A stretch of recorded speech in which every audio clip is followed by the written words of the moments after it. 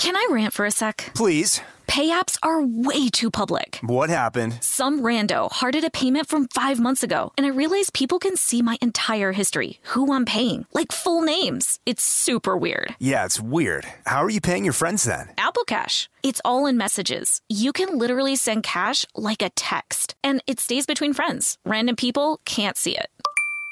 Did you just pay me $1 on Apple Cash? Shh. Services are provided by Green Dot Bank. Member FDIC. Terms apply. This episode is brought to you by PNC Bank, who believes some things in life should be boring, like banking. Because boring is safe and responsible, level-headed and wise. All things you want your bank to be. You don't want your bank to be cool or sexy. Sexy is for 80s hair bands, not banks. That's why PNC Bank strives to be boring with your money so you can be happily fulfilled with your life. PNC Bank, brilliantly boring since 1865. Brilliantly Boring Since 1865 is a service mark of the PNC Financial Services Group, Incorporated. PNC Bank, a National Association, member FDIC.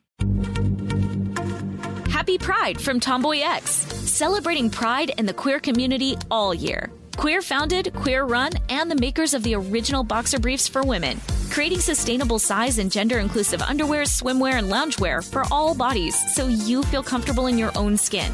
Tomboy X just dropped their Pride 24 collection. Obsessively fit tested for all-day comfort in sizes 3 extra small through 6X. Visit tomboyx.com.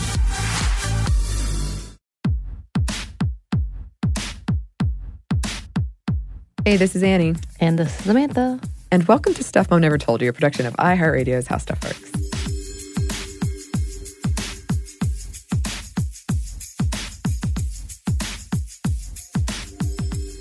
In this classic episode, we wanted to replay one that is a part of the conversation we're having nationally and worldwide around abortion, and it's miscarriage. Yes, because a lot of the laws and bans being proposed here or being passed here do have stipulations in them where somebody who has miscarriage can be investigated for homicide. Right.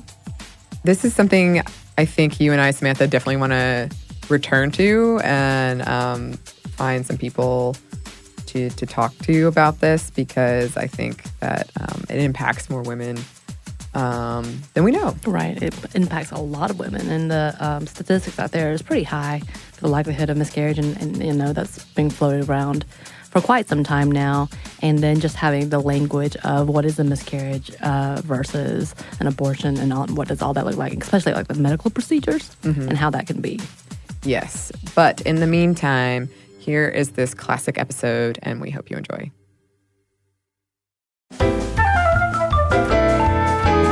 Welcome to Stuff Mom Never Told You from HowStuffWorks.com.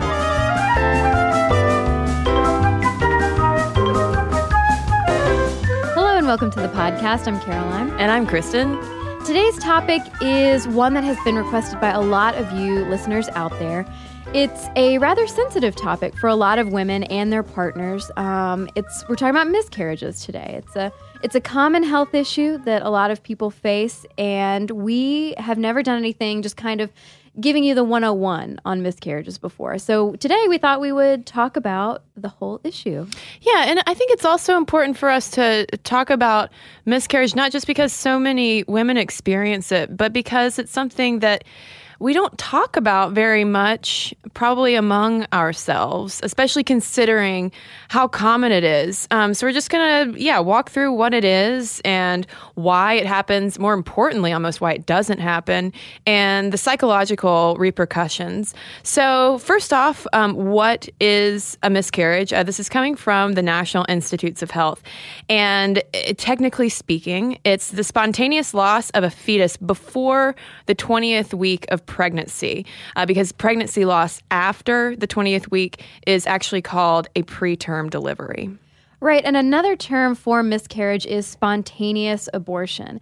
And spontaneous being the key word, this refers to a naturally occurring event, not anything to do with medical abortions or surgical abortions. And there are other terms for early loss of pregnancy, including what's termed a complete abortion, wherein all of the tissue of conception leaves the body, and there's incomplete, inevitable, infected, and missed abortion. All of those different terms relate to how much of the tissue leaves the body, whether or not, as infected abortion implies, whether or not there was some kind of infection in the womb. Missed abortion, for instance, is when the pregnancy is lost, but the products of conception, as they're called, remain inside of the body. Right, and there's also this term called threatened miscarriage. This is basically when the symptoms of miscarriage occur, with or without vaginal bleeding, and half of threatened miscarriages do, in fact, end in pregnancy loss. And so the signs of miscarriage include things like cramping, bleeding, and lower back pain. And there was one column that I was reading in Slate by a woman named Sarah Shemkus, who was talking about how miscarriage is often portrayed on television as this one-time event, like where a woman goes to the bathroom and she sees blood and then it's over. And one thing that a lot of people might not realize is that this can be a process that can take, at least in Shemkus's case, as long as a week to happen. So yeah, and that just is just kind of putting it out there to clarify how the process can vary for different women. Right, and so we should take a look at the causes of miscarriage because contrary to, there's a lot of misinformation, I feel like, around things like this. Having sex, exercise, mild falls, and most medications do not cause miscarriage. Again, sex, exercise, mild falls, and medications, not a cause of miscarriage. And a lot of times when it happens, there might be some guilt on the part of the mother and her partner, thinking that there might be something wrong with their genes that cause this pregnancy loss. But in fact, most miscarriages are caused by chromosomal problems that essentially make it impossible for the baby to develop. But those problems are usually not related to mother's or father's genes. Right, and a common chromosomal issue that comes up is that the embryo or fetus has a chromosome that causes it to develop abnormally. And this is not usually a sign of a condition that could cause problems in future pregnancies because it usually happens by chance when the egg divides and grows. And this is actually a problem that causes at least half of miscarriages. And one thing that medical scholars have been looking more closely at, too, in recent years is a correlation between miscarriage and partner's age, not the mother's age. The frequency, for instance, of these kinds of chromosomal anomalies in spermatozoa appear to increase with male age. So, for instance, in 2004, there was a study published in American Journal of Epidemiology, which found that pregnancies by fathers 50 years or older carried twice the risk of miscarriage compared with pregnancies with younger fathers. And some other possible risk factors for miscarriage include things like drug and alcohol abuse during pregnancy, exposure to environmental toxins, hormone problems, infection, obesity, or on the flip side, being extremely underweight, smoking, and problems with the body's immune response. Yeah, and age can also be a factor for risk of miscarriage, as well, as we talked about in our episode on why it's harder to get pregnant after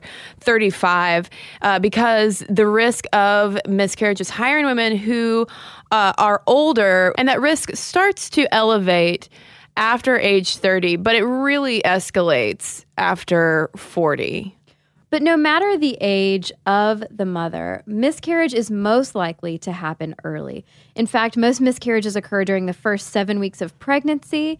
8 out of 10 miscarriages happen during the first 3 months of pregnancy, and second trimester miscarriages happen in just 1 to 5% of pregnancies. Yeah, kind of put another way, more than half of all pregnancies are spontaneously lost before a woman even knows she's pregnant, before she even misses a period. That's how common this happens. So, in other words, women might have miscarriages and not even know it because they didn't even realize they were pregnant. Right. And, as horrifying as the experience of miscarriage is, typically, statistically, it is usually a one-time occurrence. Most women who miscarry go on to have a healthy pregnancy after the miscarriage. However, there is a recovery period, and people kind of debate how long this period should go on. Do you wait a long time? Do you try again immediately? Should you take, basically mental health into consideration when you're doing that? And while it of course varies from person to person, the physical recovery from miscarriage in most cases takes only a few hours to a couple of days. Yeah, I mean, your periods will likely return within 4 to 6 weeks, and it is possible to become pregnant during the menstrual cycle immediately after a miscarriage. Now, that said, the World Health Organization recommends waiting at least 6 months before trying to conceive. That 6-month waiting period seems to be standard advice, although more recent studies are starting to call that into question because the WHO is recommending that 6-month wait time based largely on maternal health in developing countries where medical care is less reliable and where women tend to get pregnant at earlier ages. Correct, yeah. And the British Medical Journal actually says that women who conceive within 6 months of a miscarriage instead of waiting up to a year end up reducing their risk of another miscarriage by 1/3. And they also increase their chances of a healthy and successful pregnancy. But Julia Shelley, who's an associate professor at Deakin University in Burwood, Australia, wrote an editorial accompanying that British Medical Journal study, offering a little bit of a qualification, saying, quote, "We cannot really tell whether pregnancies conceived very soon after a miscarriage really do have better outcomes, or whether women and couples who conceive quickly following a miscarriage have better outcomes in subsequent pregnancy than couples who take longer to conceive." Right. And so, I mean, it kind of depends person to person. Yeah. Really, on your own personal health and all of that stuff. I mean, if you're healthy and feel ready, doctors say there might not be a need to wait. If you're taking your prenatal vitamins or your folic acid supplements, that usually starts months before you even conceive, as long as you're maintaining a healthy weight, including physical activity and eating a healthy diet, and of course managing stress and avoiding alcohol, smoking, that sort of stuff. Yeah, and I would imagine too that wait time might also depend on the type of miscarriage that occurs, like we referenced at the top of the podcast, of the various kinds that can happen. But one thing too that we wanted to mention is the question of whether or not having a medical abortion, a voluntary abortion, in any way predisposes you to miscarriage, because I think that is a fairly common assumption. When I was just poking around on Google looking for solid data on this, there were a lot of sort of inflammatory types of blog posts that immediately pop up saying that if you have an abortion, then you are risking, a subsequent miscarriage or infertility.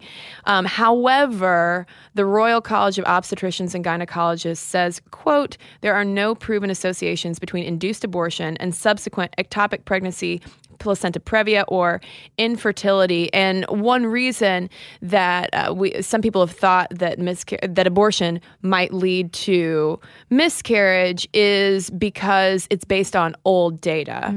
Basically, abortion technology has improved and made it safer for the mother and left the uterus and the cervix more intact. So there should not be a greater risk of miscarriage.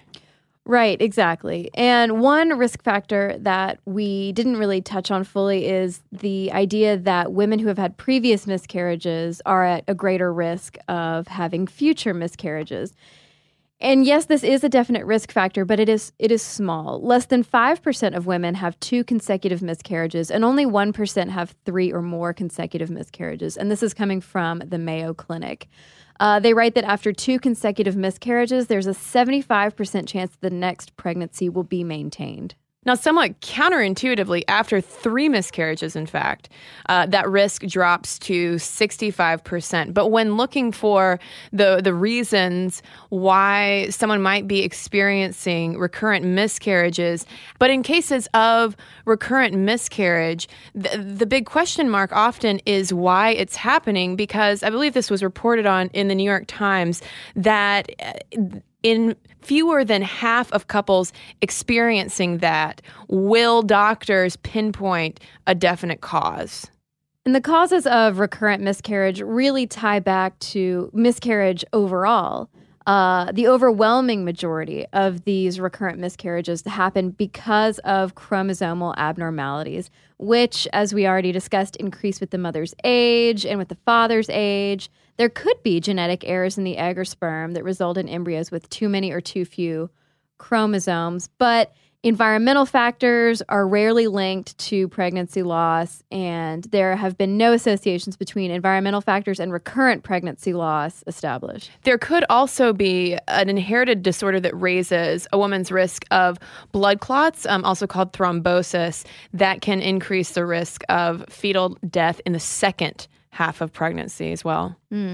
And if you experience multiple miscarriages, there are tests that you can have when you go to your doctor. Things like blood tests. They can evaluate it to detect problems with hormones or your immune system. There are chromosomal tests that you and your partner might both have your blood tested to determine if chromosomes can be a factor. If there is tissue from the miscarriage that's remaining, that can be tested. And these chromosomal analyses can basically see if there's some inherited genetic cause that happens, and that's in less than 5% of couples. But, I mean, talking about the immune system problems and the hormonal problems, like, we mentioned in our thyroid episode that, that is both, when you have something like Graves or Hashimoto's, that's both a hormone and an immune disorder problem. So having those tests leading up to pregnancy, whether you've had miscarriages or not, is very important. Yeah, and again, we want to underscore that on the bright side, about 60 to 70% of women with unexplained repeated miscarriages still go on to have healthy pregnancies. So even if you've had multiple miscarriages, it's certainly likely that you can still have a baby. So we've talked about the physical repercussions of miscarriage, what might be going on inside the body, but we also need to talk about how miscarriage can impact the mind and your emotional well-being, not just for mothers, but also for partners as well. So we're going to get into the psychology of pregnancy loss when we come right back from a quick break. Can I rant for a sec? Please. Pay apps are way too public. What happened? Some rando hearted a payment from 5 months ago, and I realized people can see my entire history, who I'm paying, like full names. It's super weird. Yeah, it's weird. How are you paying your friends then? Apple Cash. It's all in messages. You can literally send cash like a text, and it stays between friends. Random people can't see it. Did you just pay me $1 on Apple Cash? Shh. Services are provided by Green Dot Bank, member FDIC. Terms apply. This episode is brought to you by Snagajob. Snagajob is where America goes to hire, with the deepest talent pool in hourly hiring. With access to over 6 million active hourly workers, Snagajob is the all-in-one solution for hiring high-quality employees who can cover all your needs. On demand, temp to hire, part-time, or full-time. You name the position: warehouse worker, retail associate, grocery store clerk, fitness trainer, baker, stylist, bellhop, podcast producer. Yeah, Snagajob's got a worker for that. With their easy-to-use platform, you're able to seamlessly post and fill available positions quickly with a dedicated customer support team to provide all the help you need along the way. Kind of nice knowing you have a talent pool like that in your own backyard, right? Snagajob is the partner you need to keep your business running smoothly. Visit snagajob.com or text SNAG to 242-424 to talk to an expert. Snagajob.com, where America goes to hire. This episode is brought to you by PNC Bank, who believes some things in life should be boring, like banking. Because boring is safe and responsible, level-headed and wise. All things you want your bank to be. You don't want your bank to be cool or sexy. Sexy is for 80s hair bands, not banks. That's why PNC Bank strives to be boring with your money so you can be happily fulfilled with your life. PNC Bank, brilliantly boring since 1865. Brilliantly Boring Since 1865 is a service mark of the PNC Financial Services Group, Incorporated. PNC Bank, a National Association, member FDIC.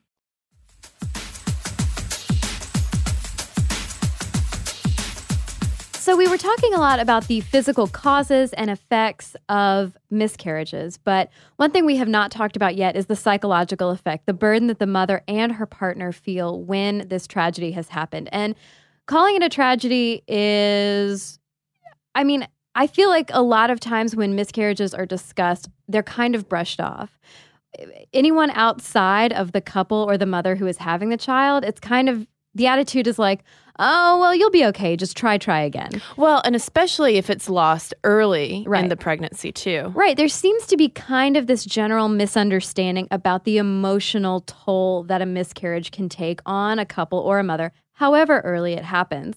Traditionally, it's kind of this private event. You know, I know a friend of mine had a miscarriage before she had her children, and I didn't even know about it. You know, it was once she was pregnant with her now 2-year-old that, you know, she said, oh, yeah, you know, early on I had this thing. And it's almost as if a lot of moms feel like they're not allowed to be sad, or they're not allowed to be sad in public. Yeah, but a new research suggests that some women might actually mourn for a lot longer than expected, which is, part of why we wanted to talk about this issue, to kind of open up these conversational lines for women to feel more comfortable talking about these experiences, because it can last even after the birth of a healthy child. Although, of course, the range and severity of the symptoms are going to vary. Right. And Janet Jaffe, who's a clinical psychologist at the Center for Reproductive Psychology in San Diego, says that it's kind of the medical commonality of miscarriages that lead us to kind of brushing them off, to underestimate the impact that they can have on a family. Jaffe says that it's a traumatic loss, not only of the pregnancy, but of a woman's sense of self and her hopes and her dreams of the future. She has lost her reproductive story, and it needs to be grieved. Yeah, and a woman who has a miscarriage is understandably at risk for symptoms of depression and anxiety, not just immediately following the miscarriage, but in the years to come. And even after having a healthy child, women who miscarry also have a higher risk of postpartum depression. And there is a paper published in the British Journal of Psychiatry in 2011 looking at this. And the researcher followed more than 13,000 women for 3 years post-birth. And of those who had miscarriages, there were about 2,800 of those women who had a miscarriage. 15% experienced clinically significant depression and or anxiety during and after the pregnancies for up to those 3 years. And this can really affect women as they become mothers, as they bear healthy children. A study looked at women who had delivered a child within 19 months after a miscarriage and found that 45% of the infants had disorganized attachments to their mothers, that it was still affecting them in the way that they viewed their healthy children. And not only can it take a toll on a mother's relationship with her children, but understandably, it can take a toll on her relationship with her partner. There's been research into how miscarriage can impact sex life, for instance. And a lot of times you'll see in heterosexual relationships, men might be ready to move on and want to reignite that flame, whereas women might not be ready to have sex for a while. Yeah, exactly. And we should look at partners, both male and female partners, when it comes to having a miscarriage, because traditionally the feelings experienced by the partner tend to be dismissed, both within the family and without. And studies have shown that men are not satisfied with the support they get from others. Nonetheless, research also has shown that men absolutely grieve these losses as well, but it might not be as intense or as enduring as their partners, which is understandable because it's not as much of a physical experience, perhaps, for them. Right. And a 1996 study in the Journal of Psychosomatic Research found that for both men and women in these situations, giving up their personal expectations, hopes for, and fantasies about the unborn child is a major source of grieving. Some men, on the other hand, feel burdened particularly by their wives' grief or depressive reactions. I'm sure feeling helpless, not knowing what to do or say, they can't say anything right. Exactly. I mean, there's no way to magically fix that situation. And so you see sort of gender stereotypical differences emerging in these studies of how men tend to manage their grief compared to women. For instance, one study published in 1999 in the Journal of Reproductive and Infant Psychology found that men might display less what they call immediate active grief, but they might also be more vulnerable to feelings of despair and difficulty coping, probably because of a sense of helplessness. Right. And while studies have shown that no matter how advanced the pregnancy is, the woman will likely feel the same sense of loss. For men, the more advanced it is, the greater their sense of loss. The more it's almost like they're getting to know this little person from the ultrasound on, whereas the woman's sense of grief is heightened either way. Yeah, and there have been similar studies on this conducted among lesbian couples as well, and it finds for the non-pregnant lesbian partners similar feelings that husbands or boyfriends might experience in heterosexual relationships. For instance, in one study, it talked about how often the response is, a sense of having not only lost the baby, but also kind of having lost, emotionally speaking, the partner, not knowing how to sort of rebuild that connection. How do you move forward from that? Right. And researcher Danuta M. Wajner said that lesbian couples do face kind of a unique situation psychologically and emotionally in that there are going to be a lot of people who didn't approve of this union and this pregnancy in the first place. So there might even be a greater lack of support for them in this time. Well, and they might have to go to greater lengths as well to go about getting pregnant in the first place. Right. And that even ties in with other studies that have shown that women who go through like fertility treatments or IVF or something like that, their grief tends to be extended past the point of where other women are starting to move on. Yeah, and I don't want to leave gay fathers out of the equation as well, because I'm sure there can be a similar process, for instance, if you're, hoping to adopt and that falls through. I mean, anytime you're going to experience some kind of loss of an expected child, we need to be able to talk about it and to grieve with them and for them and allow that process to happen. This episode is brought to you by Snagajob.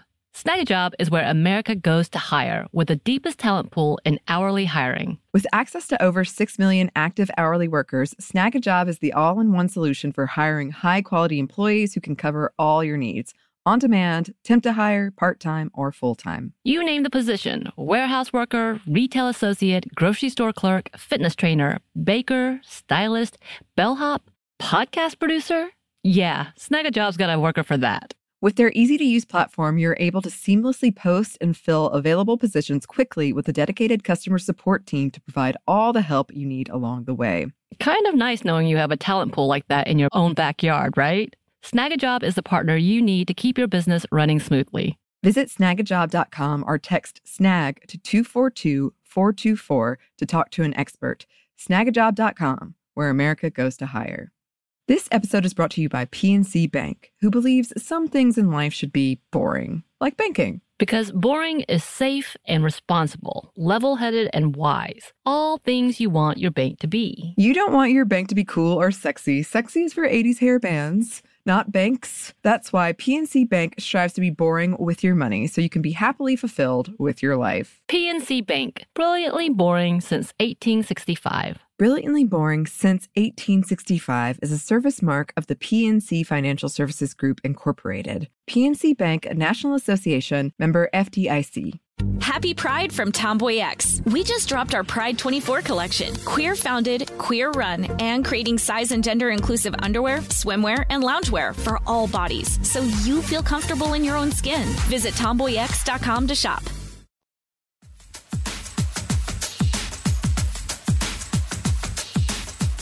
So the question would be then, if you are the friend, what can you do if you find out that someone has experienced a miscarriage? Well, grief expert Robbie Miller Kaplan stresses that a miscarriage is a death in the family. And just like any death, the bereaved must grieve for the loved ones they have lost. And so she says, first, it's really important to acknowledge the loss that your friend has experienced. Yeah, she says you should treat your friend just like you would treat a loved one who's had a family member die. Send flowers, write a note, bring a meal, or just offer to visit and listen, Right, and she stresses that when you're talking with your friend and listening to your friend, kind of repeat things back to him or her so that she or he knows you're listening, you're actually taking it all in, and that they're being heard.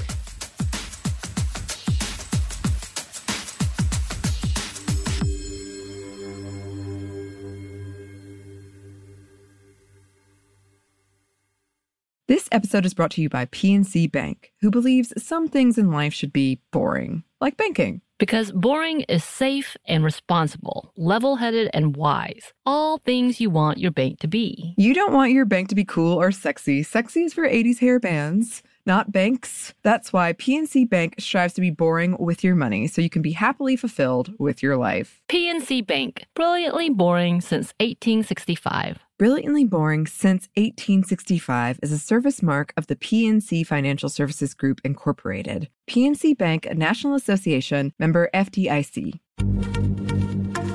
Happy Pride from Tomboy X, celebrating pride and the queer community all year. Queer founded, queer run, and the makers of the original boxer briefs for women, creating sustainable size and gender inclusive underwear, swimwear, and loungewear for all bodies so you feel comfortable in your own skin. Tomboy X just dropped their Pride 24 collection. Obsessively fit tested for all-day comfort in sizes 3 extra small through 6X. Visit tomboyx.com. Rev up your thrills this summer at Cedar Point on the all-new Top Thrill 2. Drive the sky on the world's tallest and fastest triple-launch vertical speedway. And now, for a limited time, get more Cedar Point fun for less with our limited-time bundle for just $49.99. Get admission, parking, and all-day drinks for one low price. But you better hurry, because this bundle won't last long. Save now at cedarpoint.com.